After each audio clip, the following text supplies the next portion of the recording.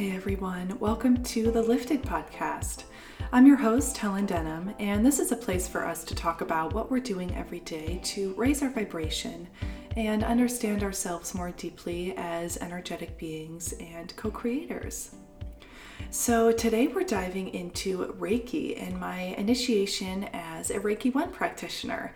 And next week or the week after, I will be completing my Reiki 2 training, which will allow me to practice professionally. But for now, I'm at a level where I can practice on friends and family and even pets, which is really exciting. So before we get into it, I'll give you kind of the definition of Reiki if you're not familiar with it. Reiki translates to universal life force energy, which is similar to the words prana or chi. And a Reiki practitioner is essentially a channel for this energy. And we use our hands to guide the force and essentially promote relaxation, balancing, and healing. So I spent the last couple of days in this intensive training with 3 other amazing individuals learning about Reiki healing and how to channel this particular energy. And it was such a beautiful experience for me because our Reiki teacher, our Reiki master, was actually the mother of my first boyfriend, my first love. So it's kind of this cute coincidence that I got to see her and connect with her again. And wow, I have so much respect for their family. And it's amazing to me that in high school, the first person I connected with was a very spiritual person before I was even on my own, self-discovery journey. So that's a little tidbit. And we had these other 2 wonderful individuals with us, a mother and son. And this was such an important lesson for me about not judging a book by its cover, because when I first met these 2, I was like, wow, they don't really seem like the type of people to be in a Reiki class, And as I got to know them better, I was able to peel back the layers of who they really were and get to know them and understand that everyone is going through this amazing self-discovery journey.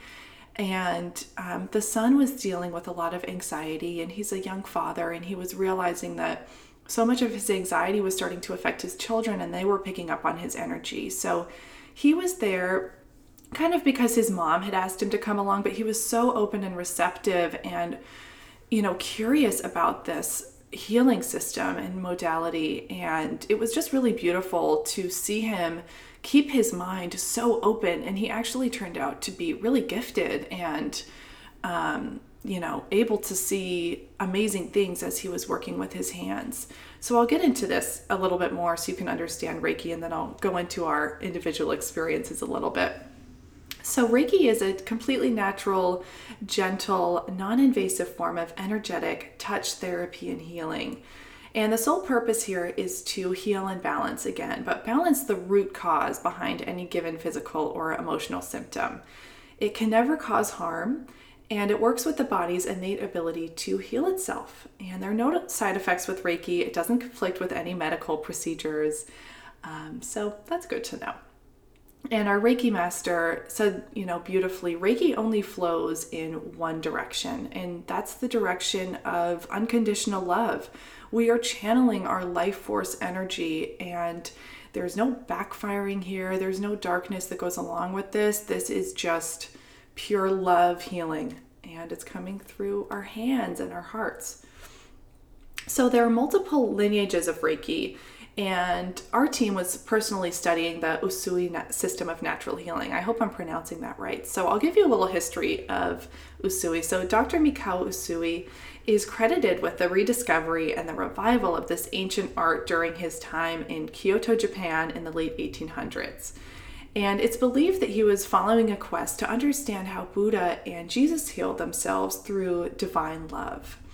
So Usui was led to Mount Kurama, where he fasted, meditated, and followed the directions of this formula he had discovered for 21 days. And on the last day, he had still not received the healing power that he was so seeking, and he prayed for an answer at the peak of his frustration. And in response to this prayer, Dr. Usui was shown 3-dimensional symbols of gold. And in that moment, he received an attunement for each symbol and the knowledge of its usage. So this was his initiation and in the use of Reiki healing power. So Dr. Usui left Mount Kurama and began offering Reiki healing throughout Japan. And in his community, it turned out that so many people were benefiting from this gift, this Reiki healing gift that he had been given, that he actually wound up training 19 other people and attuning them so that they could also heal with Reiki. And so what makes someone able to initiate Reiki really is these attunements. So when I was going through my initiation process and my training, our Reiki master actually gave each of us in private our own attunements. So we were given these symbols by our master so that our energy was charged basically with the Reiki initiation. I hope I'm explaining that in a way that's kind of easy to understand. But that's why it's important to go through these kind of traditional trainings and workshops with a teacher and a master, because you actually are given these symbols. So in my next level of training, I will learn how to use these symbols in healing and how to balance the people I'm working on even more. So our Reiki master really beautifully reminded us that this universal energy is very innate and primal, and we are all capable of activating it. And we actually do it without even noticing. So for example, have you noticed that when you get a headache, you will instinctually massage your temples, or you might hold your head? In doing so, you're balancing your third eye, which is the center for intuition and vision. Or have you ever been nervous in a social situation and found yourself placing your hands on your stomach? In doing so, you are balancing your solar plexus, which is your center for confidence, joy, and purpose. And I was reminded of this time, I used to date this guy who had such an amazing group of friends. Like, they were all models, very successful, like intimidating group. And when I was dating him, I would just get kind of nervous going to see his friend group. I wasn't the confident woman that I am today necessarily. I was still working through a lot, but it was intimidating to be around this group. And I was always finding myself holding my stomach when I was around them. And people would be like, oh, does your stomach hurt? And I'd be like, you know what? I don't even know why I'm holding my stomach. But now I understand that I was trying to balance my solar plexus, my center for confidence. And it did make me feel better. It gave me this sense of comfort, and it enabled me to be in my power in those situations. So maybe you can find times where you've instinctually held parts of your body when you were nervous or needed grounding. You were probably Reikiing yourself without even knowing it. So beyond introducing me to deeper layers of the ether world, Reiki training also reminded me to trust my intuition every time. And the other day we practiced healing our partners for the first time. And as I was working on my lovely counterpart, I noticed that every part of her body was vibrating except for her legs. And by vibrating, I mean, so when we do Reiki, we usually lie the person that we're working on down either on a table or on the floor. They can even be in a chair, but this time we had our partners lie down on a table, and you do this initial scan with your hand. So your hand is about 6 inches above your partner's body, and you're checking for energetic blocks or distortion basically as you run your hand over their body. And I could feel kind of pulsation and vibration throughout her body, like on her crown chakra, her throat, her heart chakra. I could feel that. But when I got down to her legs, I didn't feel anything. It felt super airy, like her legs were just not activated, specifically her left leg.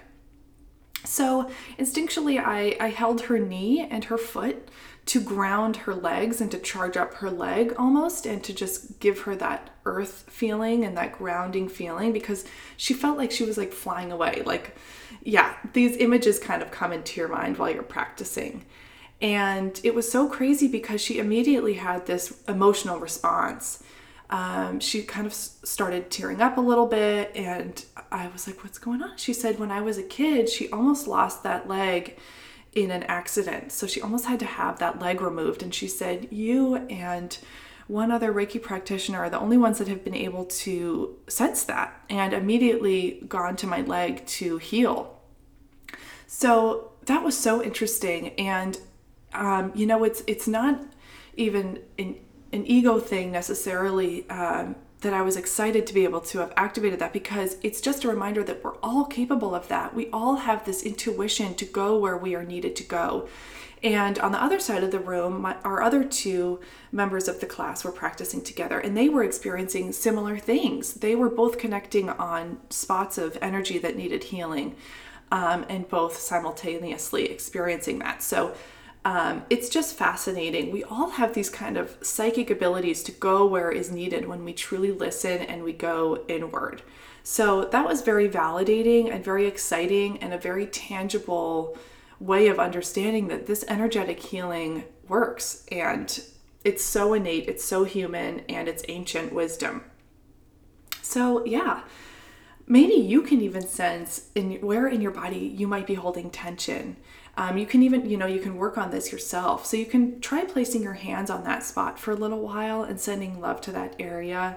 And, the big thing I learned is that intention is everything. So just send love to that area. Work with yourself, work with your hands. You can also work with crystals if you're into crystals, and placing crystals on, the places that you feel like need healing. So I'll close by sharing with you the 5 Reiki ideals, because they're really beautiful affirmations, and they represent this philosophy and foundation for maintaining overall well-being. And these affirmations are really nice to say in the morning before you start your day, because it just sets you up for, a magnetic, beautiful day. So for today, I shall not anger. For today, I shall not worry. I give thanks for my many blessings. I do my work with honesty. And I am kind to my neighbor and all living things. So I'll leave you there.